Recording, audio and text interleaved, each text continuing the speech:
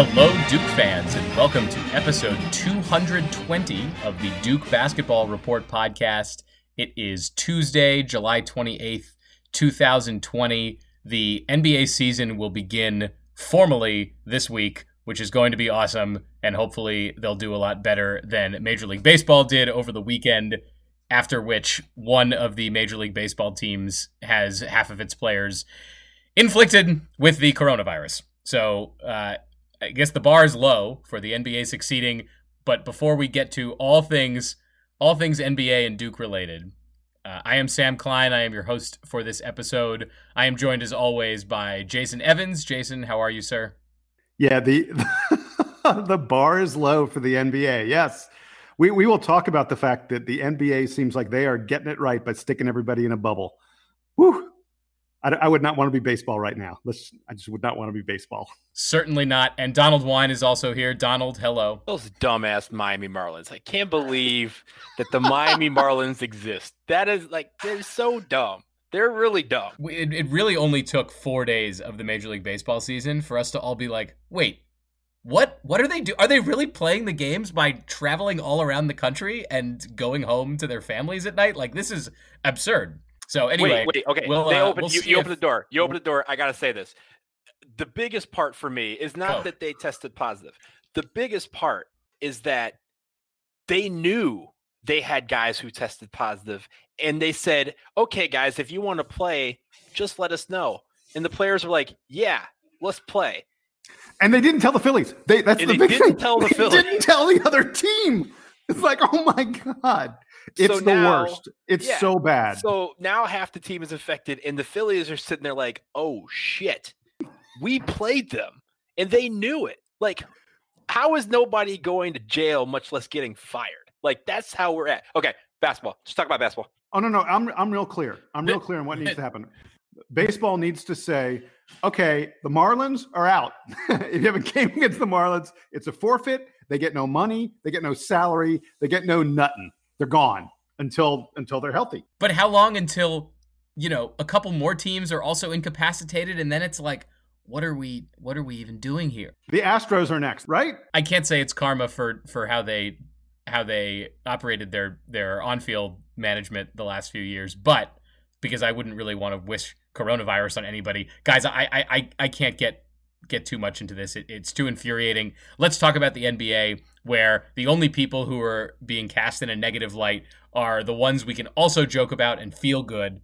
So let's get right to the most important news story from over the weekend. Lou Williams left the bubble, and Donald said to me and Jason over the weekend, he said, I have thoughts about Lou Williams, and I told Donald that I would like to know more about the Atlanta Gentlemen's Club scene. So, Donald, I'm going to let you explain exactly what happened to Lou Williams this weekend.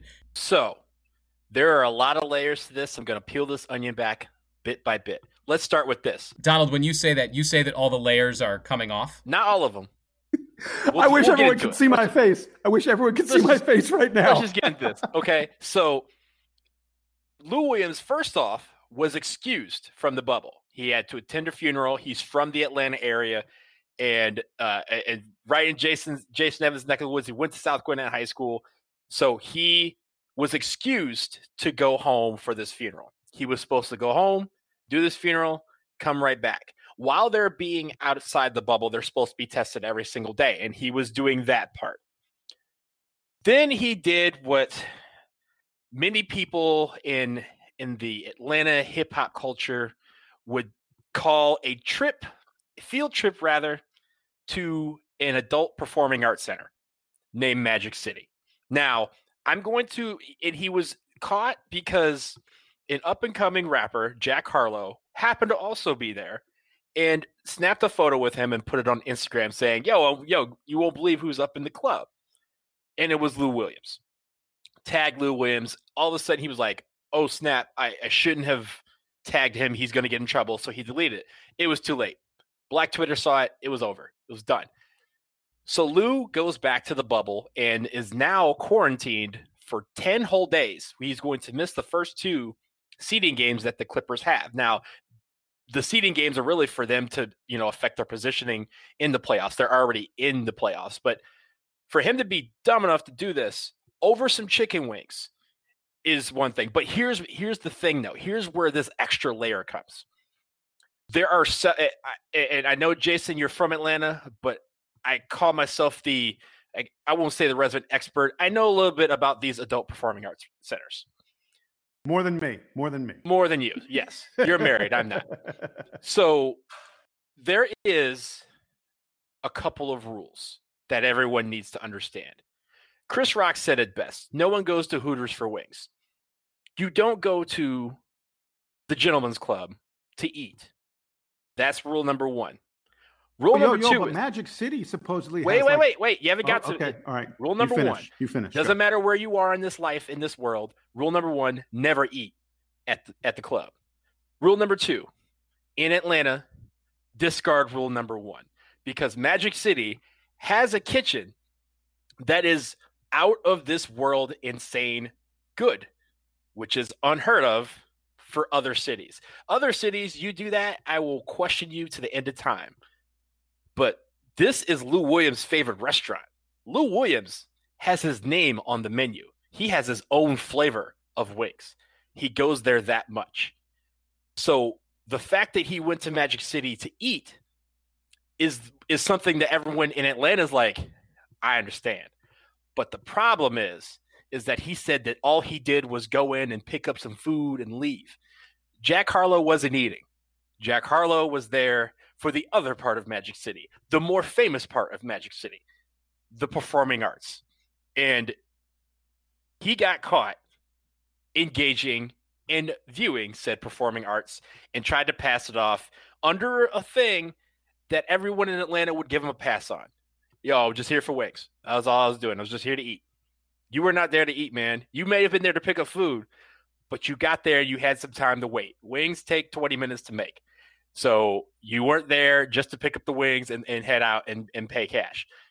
Your mans got caught up in the Performing Arts Center. And because of that, the Clippers, they may or still be safe, but the Clippers are probably like, you big dummy. All you had to do was just go get your wings and go home and not get snapped up on Instagram engaging in the performing arts. So all I'll say really quickly, the thing that I loved about this that I thought was hysterical was after the photo was posted on Instagram and people went, wait a second, Lou ain't supposed to be there. Lou's supposed to be under quarantine. And I guess it was Jack Harlow said, oh, no, that's an old picture. That's not a new picture of me and Lou. That's an old picture. That picture was from weeks ago. A while ago. Yeah. And then someone said, but he's wearing a NBA Orlando bubble T-shirt or hat. He was wearing a hat that said NBA Orlando bubble on it. That didn't exist months ago. That wasn't even in anyone's mind months ago. And like you can just see Lou Williams going, "Oh man, we messed up. We fucked it up. Your man's got caught.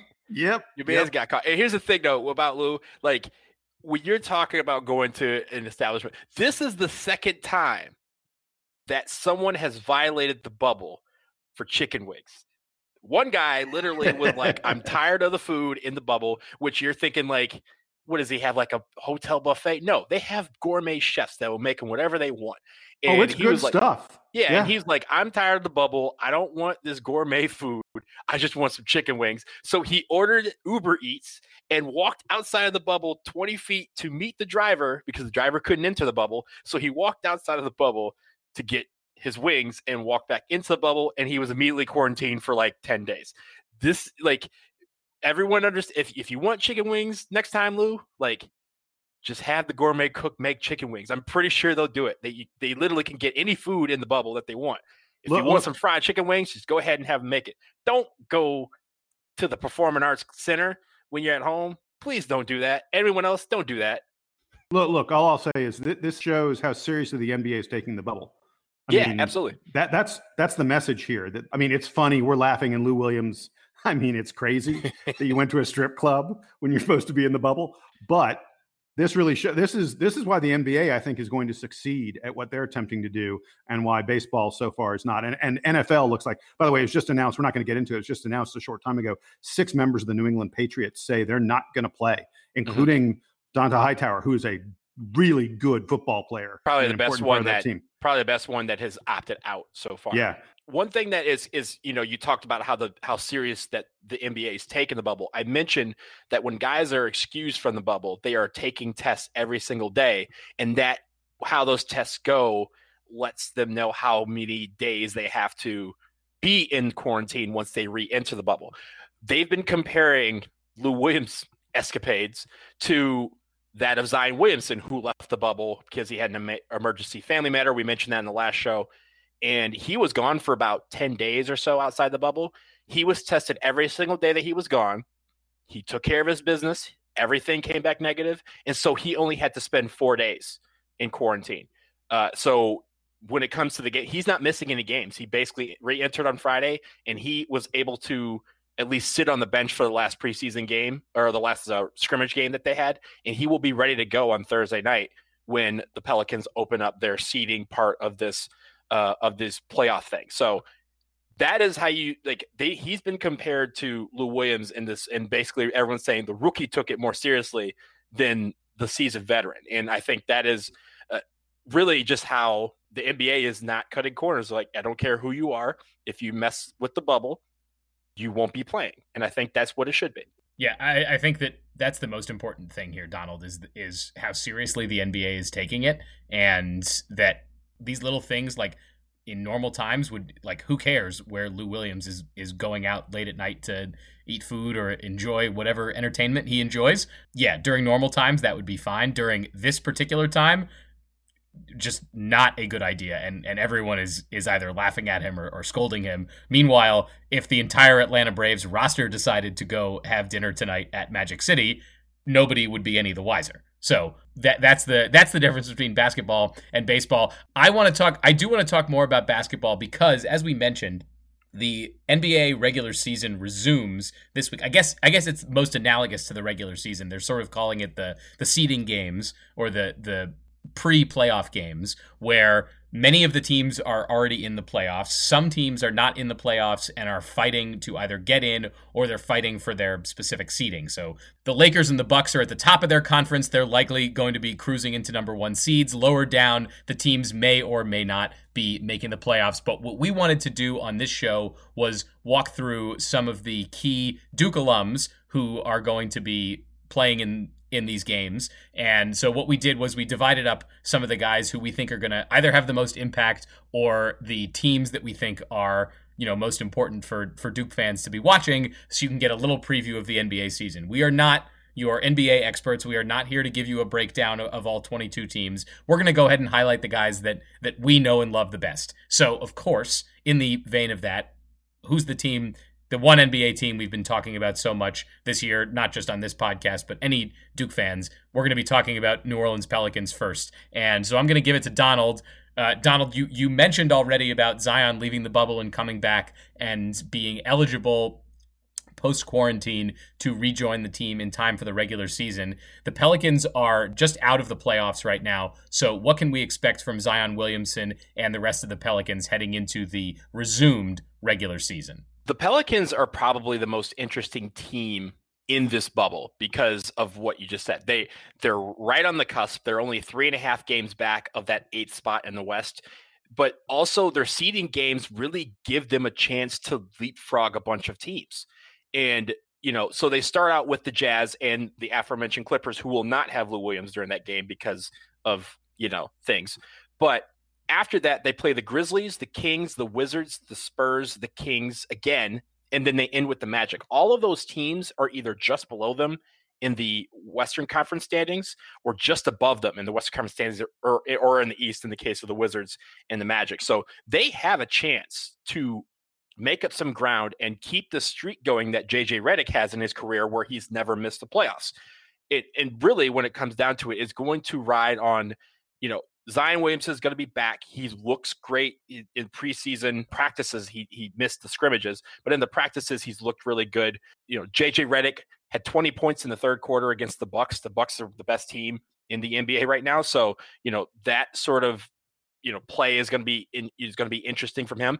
Brandon Ingram, Frank Jackson, Jahlil Okafor are 3 other Duke guys who have really factored in well in this Pelicans season, and especially you kind of have to break it into 2 seasons before Zion and post Zion, debuting. So you have those guys really contributing. Drew Holiday and Lonzo Ball have been playing inspired basketball. And I think because of that, this is the team that everyone's going to be watching. Can they make that leap? And they have everything in front of them to do just that. I think they're going to do it, because if they play the inspired basketball that we saw before the pandemic started and what we've kind of seen from the scrimmages so far, if they play that against these teams, these are, the Jazz and Clippers may be games that they can maybe clip one of them, but the other games are very winnable. And if they can win all 6 of the last 6 of those games, they're in the playoffs. Donald, I think it's important that you brought up the schedule, because the schedule looks a little different than it normally would. Usually at the end of the regular season, you have teams fighting for playoff contention, then you also and also trying to rest guys up before the playoffs, while you have teams sort of at the bottom who are jockeying for, sort of reverse jockeying for lottery position. The teams looking for lottery position are gone. They're not in Orlando, they're not in the bubble, so they're not playing here. And so the teams who are going to, say, care the least are the ones who are already in good playoff position. Home court advantage really doesn't matter at all, because who cares if your logos are up on the wall or your fans' faces projections. I watched the Lakers preseason games the other night, and they had some fans like behind the basket for free throw attempts, which was cool. But none of that really matters as much as it normally does. So if you're a team that's in third place, you really don't need to get to second place. And if you slip to fourth or fifth or sixth, it's not going to make a huge difference. So you're going to see the teams that are right at the bottom in the 6, 7, 8, 9, 10 area still fighting it out to the end. But yeah, if they're playing teams that are really good or really at the bottom, by the end of the season, which is only going to come in a couple weeks, we may be looking at a really different set of motivations. Jason, I wanted you to quickly react to Donald on the Pelicans, because we know that's the team we like talking about most, but I also wanted to get your updates on Jason Tatum and the Celtics, as well as Seth Curry. Yeah, but before I get to them, I just really want to quickly say Zion Williamson's workouts that he was doing when everybody was sheltering in place throughout the coronavirus. It's crazy how much people are excited to see him play. We got little clips, little snippets, of workouts, or just, still pictures of his body and things like that. And like the excitement that it generated was palpable. And so I am dying. I'm so thrilled that he made it. Obviously, that whatever was going on with his family hopefully has been worked out. He's made it back into the bubble and he's been cleared to play, because I don't think I've ever been this excited to see a player take the court, having no idea, from any preseason or anything like that, whether they're going to do something special. It's like you already know he's going to do something special. And I think it's really interesting the way, and it's not just Duke fans. I mean, I've heard it from other NBA fans who are like, yeah, I want this thing to start back up because I want to see what Zion's going to do. It's like we all recognize that he was injured and then he sort of came back slowly, and we expect we're about to get the first real taste of what this guy can do. And so it's just, there's no other word for it than exciting. But I also have a job to do, which is we all sort of decided we were going to divide this up and take different players and different teams and things like that. And I said I wanted Jason Tatum in the Boston Celtics, because I think Jason Tatum is one of the most compelling stories going on for Dukies in the NBA right now outside of Zion Williamson. And that's because Jason Tatum is unquestionably the best player on what is probably the third or fourth best team in the NBA right now, which means the Boston Celtics have a real shot to go deep in the playoffs, to maybe even make the NBA Finals, to contend for a championship in what is only Jason Tatum's third year in the league. And the Celtics are so young and they have decent depth, so they should respond better to sort of this weird compressed coronavirus bubble schedule and things like that, the uncertain conditions of it. A young team should actually respond better to it, I think, than maybe guys who are a little bit older and more set in their ways. So I think the Celtics have a real chance to do something special here. And like I said, Tatum is the man for them. Now, he showed a ton of rust, especially in his shooting touch in the first scrimmage and a half. They played 2 scrimmages, and the entire first scrimmage, he shot 1 of 6 from the field, which is just not good. And he started out the next scrimmage, he started out, I think, 0 for 4, 0 for 5, 1 for 5, something like that. But then it seemed like he'd sort of knocked the rust off. He started playing a lot better. He finished that second scrimmage with 16 points. He looked a little slow at times. He had a little trouble getting to the right spot to get off his shots, but But based on what we've seen from him before the guys went into the coronavirus shutdown, there's no reason to think that that's not going to reverse itself as the rust comes off. And he is absolutely an incredibly elite player. He has a chance to be all NBA. He was already an all-star. He's an excellent rebounder for his position. He had 9 rebounds in that second scrimmage, led the team in rebounding. He's a very good passer. They put the ball in his hands, even with Kemba Walker. Kemba Walker had been hurt. Even with him now back, the Celtics are Jason Tatum's team. So I'm dying to see what Jason Tatum does, in this little window. I think he has a chance to really vault himself closer and closer to the elite of the sport. And I just want to mention really quickly, there's a great little story that was out on Instagram the other day. When Jason Tatum went into the bubble, it meant that he had to leave his family behind. He has a son who's just a toddler, who's named Jason Tatum Jr. His nickname is Deuce. Everyone calls him Deuce because he is Jason Tatum number 2. And Jason Tatum Jr.'s Deuce's favorite book is Brown Bear, What Do You See?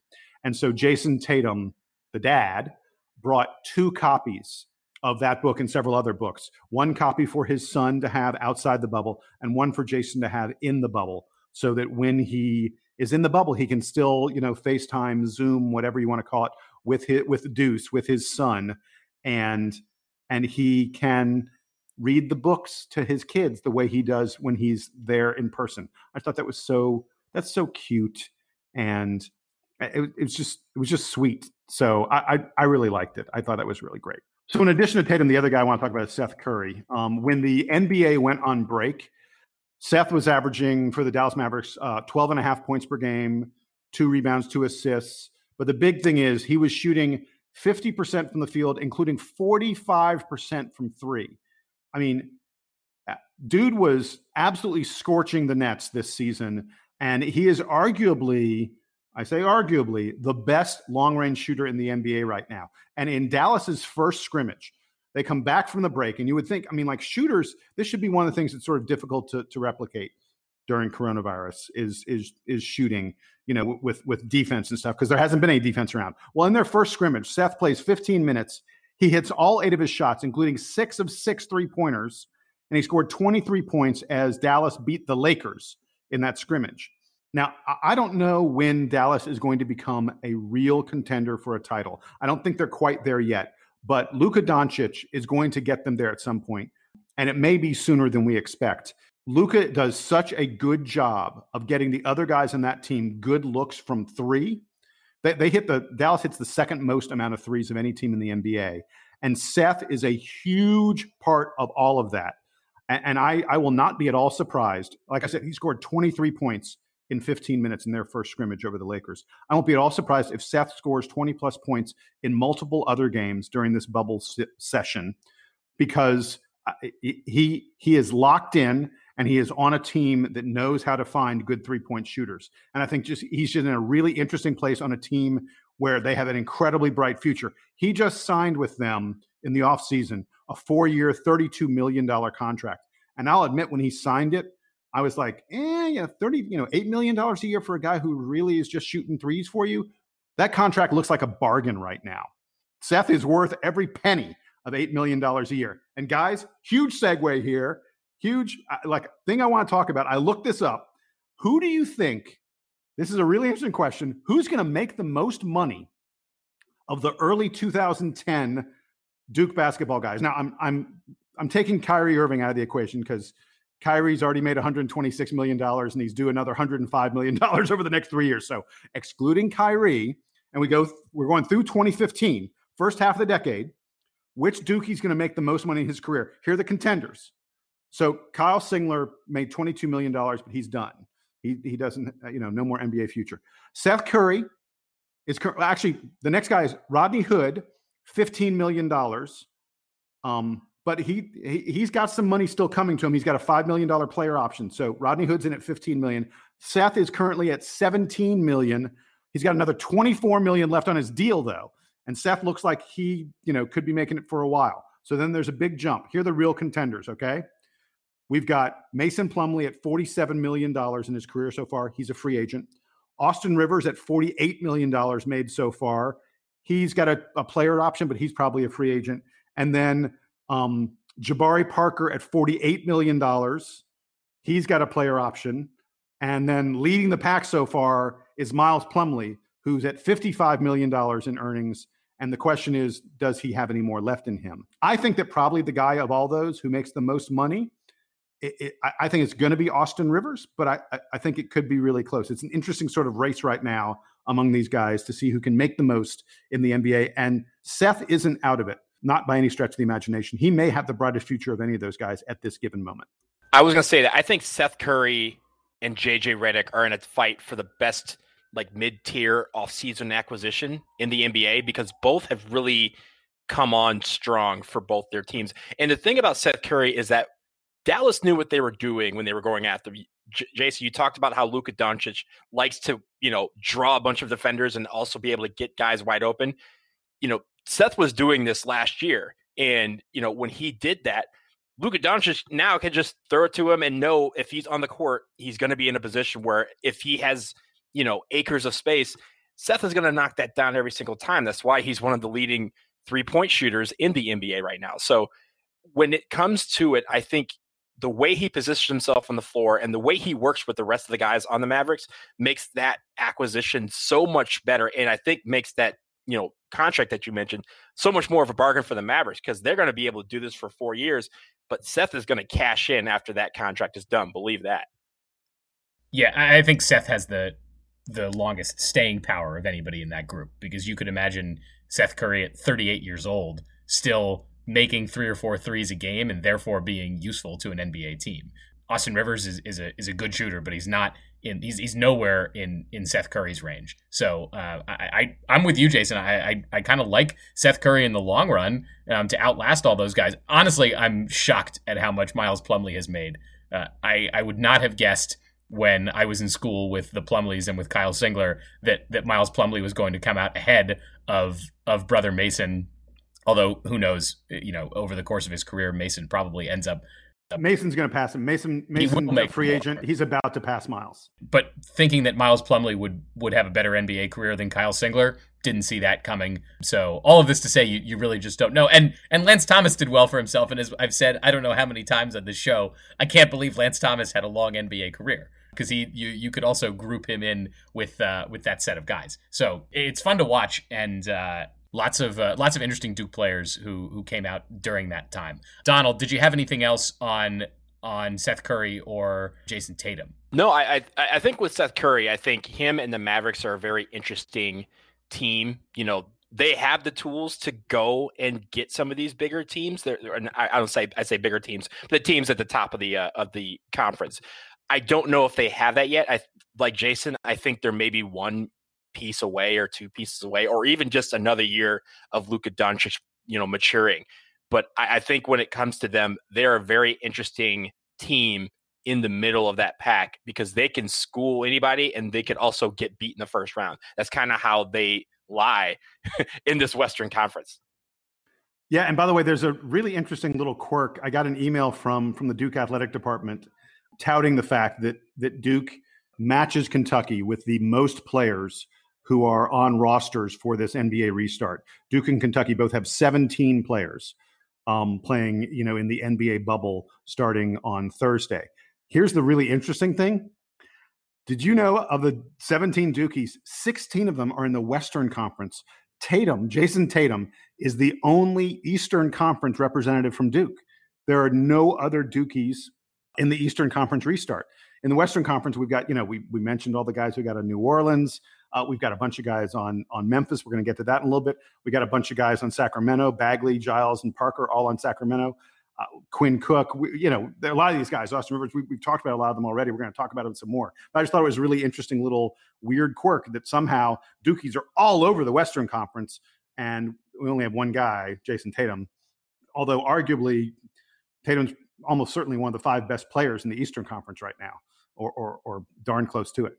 All right, so we will switch gears and talk about a couple more Western Conference Duke alumni. But before we do that, we will take a quick break.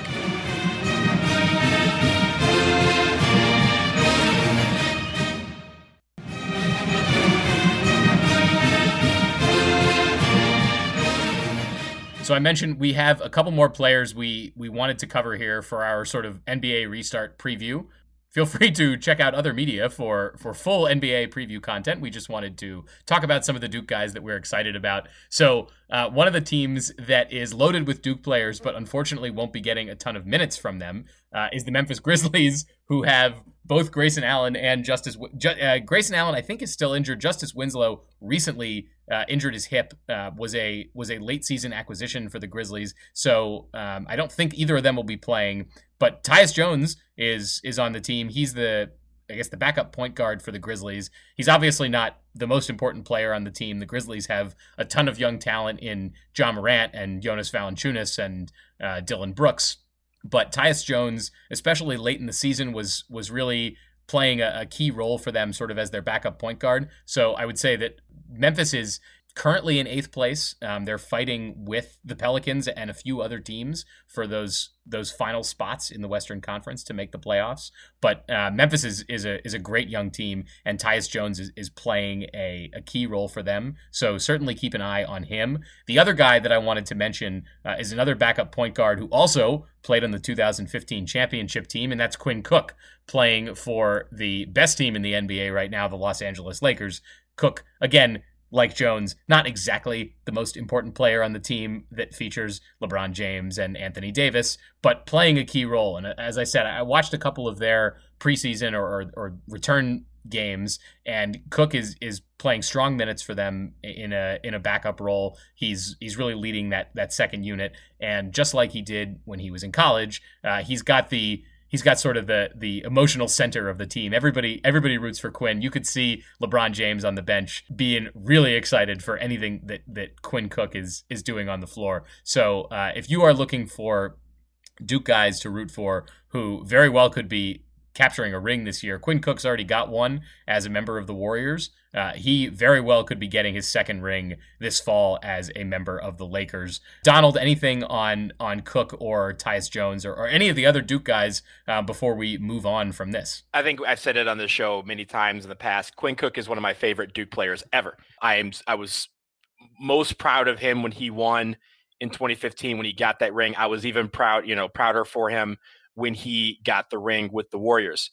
I am also a diehard Pistons fan. Friend of the podcast, Quinn Cook, you are really, really messing with my emotions here by being so lovable on a hated team in the Lakers. But really, when it comes to his play, you see why LeBron James personally went to try and bring him to the Lakers in the offseason, because he has been a great compliment for that team so far this year, and he's going to be very important for them down the stretch, especially when that second unit is on the court. He has the respect now that he can command a unit by himself and really just distribute the offense and make it go through him.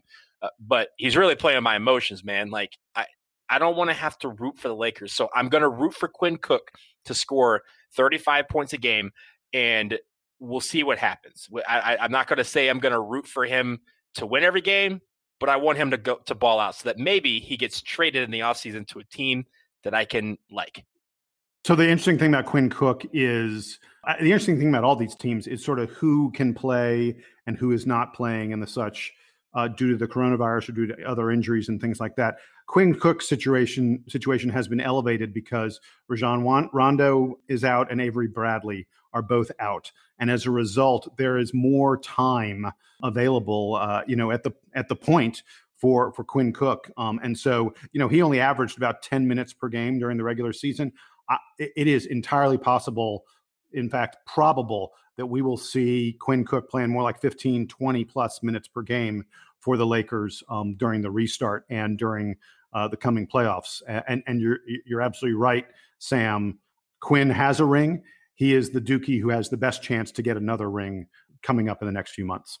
So we will come back and talk more about the NBA games that are going on, and especially the Duke guys who are playing in them as the weeks go on and we get to see what it really looks like in the regular season in the bubble. We did want to finish up this episode with a quick mention of a story that came out a couple days ago from the News and Observer. Luke DeCock did a rundown of the ACC's most recent tax form that came out from the 2018-2019 academic year.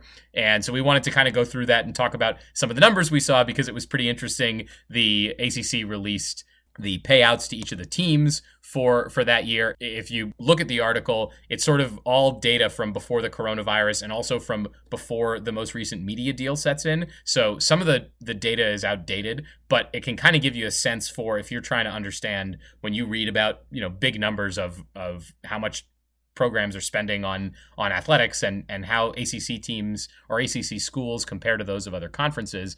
This kind of gives you a benchmark, even if it is a couple years old. So Jason Evans, I wanted to give it to you first to kind of walk me through what were your most interesting takeaways from the article or anything else from this story on the ACC financial situation as of a year and a half or so ago. The big takeaway from this is when you look at this story, you will absolutely understand why the ACC network had to happen. The ACC was not in a good situation compared to the other Power 5 conferences in terms of what it was paying to its teams. It's a really interesting. I strongly recommend go out and have a look at this article or get a pen and paper and prepare to listen to me give you some numbers because they are very eye-opening. The Big Ten during the 2018-19 school year, the academic year, the Big Ten gave $56 million to each of its members. $56 million if you're a Big Ten school. The SEC was next at $45 million. Then there's a bit of a drop. Big 12 at $38 million, Pac-12 at $32 million, and then the ACC at the bottom, the lowest payout of any conference among the Power 5 was the ACC giving $29 million per team. Folks, that's half of what the Big Ten was doing. Big Ten, $56 million, ACC, $29 million. So now you see why the ACC network is such an essential thing for us to keep up with the other big boys. It's estimated that the ACC network is going to add around $10 million per school per year. So that $29 million figure, you take that to $39 million, well, suddenly we're just behind the SEC and just ahead of the Big 12 and well ahead of the Pac-12. Well, that's kind of where the ACC needs to be in all of this stuff. So the numbers are really, interesting as you game them out. But one of the other interesting things that I saw in all of this was it was pointed out that payment by the ACC, that $29 million per team, that accounted to 25 to 30% of both UNC and NC State's athletic budgets. So they also make money from various licensing deals, from ticket sales, and from other stuff. But you're talking about 25 to 30% of their budget coming from, from being a part of the ACC, from ACC revenues, which is really ACC television revenues. So that shows you how important all this stuff is, and it shows you how decimating it would be if we don't get those television revenues because we're not playing college sports. And that gets us all back into the coronavirus. And should we play college sports? And we're not going to have that conversation again because we have that conversation every single week. And I don't know how they're possibly going to pull it off because the NBA is showing us right now that a bubble is the only way to pull it off. But I'm done. I don't want to talk about that anymore. It's going to be very difficult, but it is going to be a big deal if they're not able to play sports because, as we see, we're talking about 25 to 30% of the budget of those schools. By the way, the reason I don't have Duke's budget is because Duke keeps that stuff private because they're a private school. The public schools are the ones where we know all the details. When it comes to the ACC, I think one of the issues, Jason, you mentioned the ACC network. And I think that is the main issue that's kind of holding it back because as of right now, it's the one of the major networks of these conferences that isn't distributed very widely. And I say it like this. Here in DC, I can get the Pac-12 network. I can get the SEC network. I can get the Big Ten network through my cable provider. I even have access, in Texas, my parents live. They have access to the Longhorn network for the University of Texas. The Big 12 doesn't have their own network, but you can get access to every game. But of the three of us, I'm the only one that technically, according to the ACC, does not live in an ACC market. And this is a city that had the ACC basketball tournament just a few years ago. So when I go on, I have to use, YouTube TV or other streaming services to acquire the ACC network. And even for some of these streaming services and for these cable networks, they don't consider the DC market as being in conference. That's a huge problem because we're in the middle of the Atlantic Coast Conference. It's smack in the middle of it. There are two schools within 3 hours of me. So you have to understand that if they're not penetrating the DC market, they're also not penetrating other markets that have a bunch of people, especially alums, that want to have these games. And if they were able to expand their reach and get into some of these bigger markets that have a lot of alums, New York City, DC, JC, you live in Atlanta, you have a school there, so you're technically in it. But when I was in school in Miami, there's parts outside of Miami that aren't considered part of that network, and Miami is in the conference. So you have those things that are holding the ACC back, and I think that is what's driving some of the numbers that you see for the other schools. The SEC network, I don't even have to ask for it. It's on the same tier as ESPN in a lot of cities. Same with even the Pac-12. The Pac-12, I can watch more Pac-12 games on cable in DC than I could the ACC, and I'm in the conference. So that is something that they have to really work on over the next couple of years. I think that reach is what's going to help them get a lot of those subscriber numbers up, as well as get more revenue and vault them up the list. Donald, I think that point is really salient regarding the ACC network and how new it is. The article mentioned that Comcast hasn't signed on yet to the ACC network, and Comcast is one of the biggest cable providers, not just on the East Coast, but across the whole country. So there is a windfall behind some future negotiations that the ACC has to get through to get the network in front of all of the eyeballs that it considers, even just within its own footprint, but extending outward from that. And then the other thing I wanted to come back to is something that Jason mentioned about the overall size of athletic budgets and how UNC and NC State kind of have similar budgets. We don't know what Duke's number is, but it's probably right around what UNC and NC State spend. Similar numbers of programs. They're getting those same payouts. Maybe Duke gets more in ticket revenues because they can get those huge donations for seats at Cameron Indoor, but it's going to be in that same range of something like 100, 110, 120 million dollars. That's the Duke Athletics budget annually. Maybe Big Ten teams, some of those big programs, Ohio State and Michigan, can afford to have bigger budgets because they have more teams that they bring in more tickets for, and obviously the Big Ten is, as we can see, is getting more revenue from TV. But if you're thinking about college sports and thinking about the money, it's important to see that about $100 to $120 million, that's the annual budget that Duke Athletics is working with, if you're sort of trying to put some context around this stuff. So I think that's good to keep in mind as we have those conversations going forward. Donald, I'll give you the last word on this, and then we'll sign off for this week. Any final thoughts on the ACC's financial situation? Well, the other thing that I have about the ACC is like just overall revenue, and even the TV networks kind of build into that. We've talked on this podcast about the expansion of the ACC, and when we expanded, we kind of did it. I mean, the expansion of college football conferences, the Power Five, were done with football in mind, but ours was kind of done with basketball in mind, in a sense, which isn't bringing in the revenue. So you bring it in Boston College. Boston College football is not packing stadiums, and no one's trying to watch it on TV. So there's no interest in that, as opposed to going after a bigger school that would command more eyeballs and more attention. The other thing about the Big Ten that makes it so much higher is that their revenues are more expensive because they have some of the biggest schools in the country, and they also have the biggest alumni bases in the country, and they're everywhere. Like Michigan fans are all over the place. Ohio State fans are all over the place. Penn State, each of these teams play in the three biggest stadiums in the country. They have the three biggest alumni bases and the three biggest schools. So because of that, they have a reach that Duke doesn't have, that even Clemson doesn't have. Clemson is the biggest football stadium in the ACC, but outside of South Carolina, very few people really care about Clemson basketball or Clemson field hockey or whatever. They care about the football, but that's only for a couple of months a year to see if they'll beat Alabama. After that, they don't really care. So ACC has to do a better job about expanding that reach, because our alums are everywhere too. And if we have to start by the big centers that don't have the ACC network in there, DC, New York, all the way up and down the East Coast, because the biggest cities, most of them, at least the pockets, are right there. And if people in Charlotte can't watch Duke or North Carolina or NC State or Wake play, that's a serious problem that they need to address because the ACC network is based in Charlotte. So they have to get that in line. And once they do, I think you'll start to see us rise. But I stress that the Big Ten is not the benchmark here. I think, like Jason said, get above the Pac-10 or Pac-12 and the Big 12, and we're right in the neck of where we're supposed to be.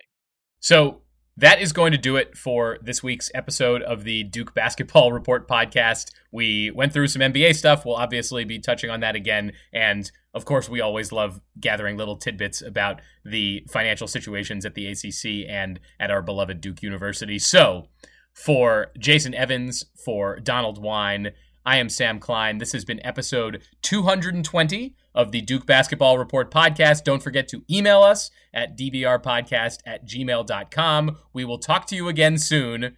Duke Band, take us home.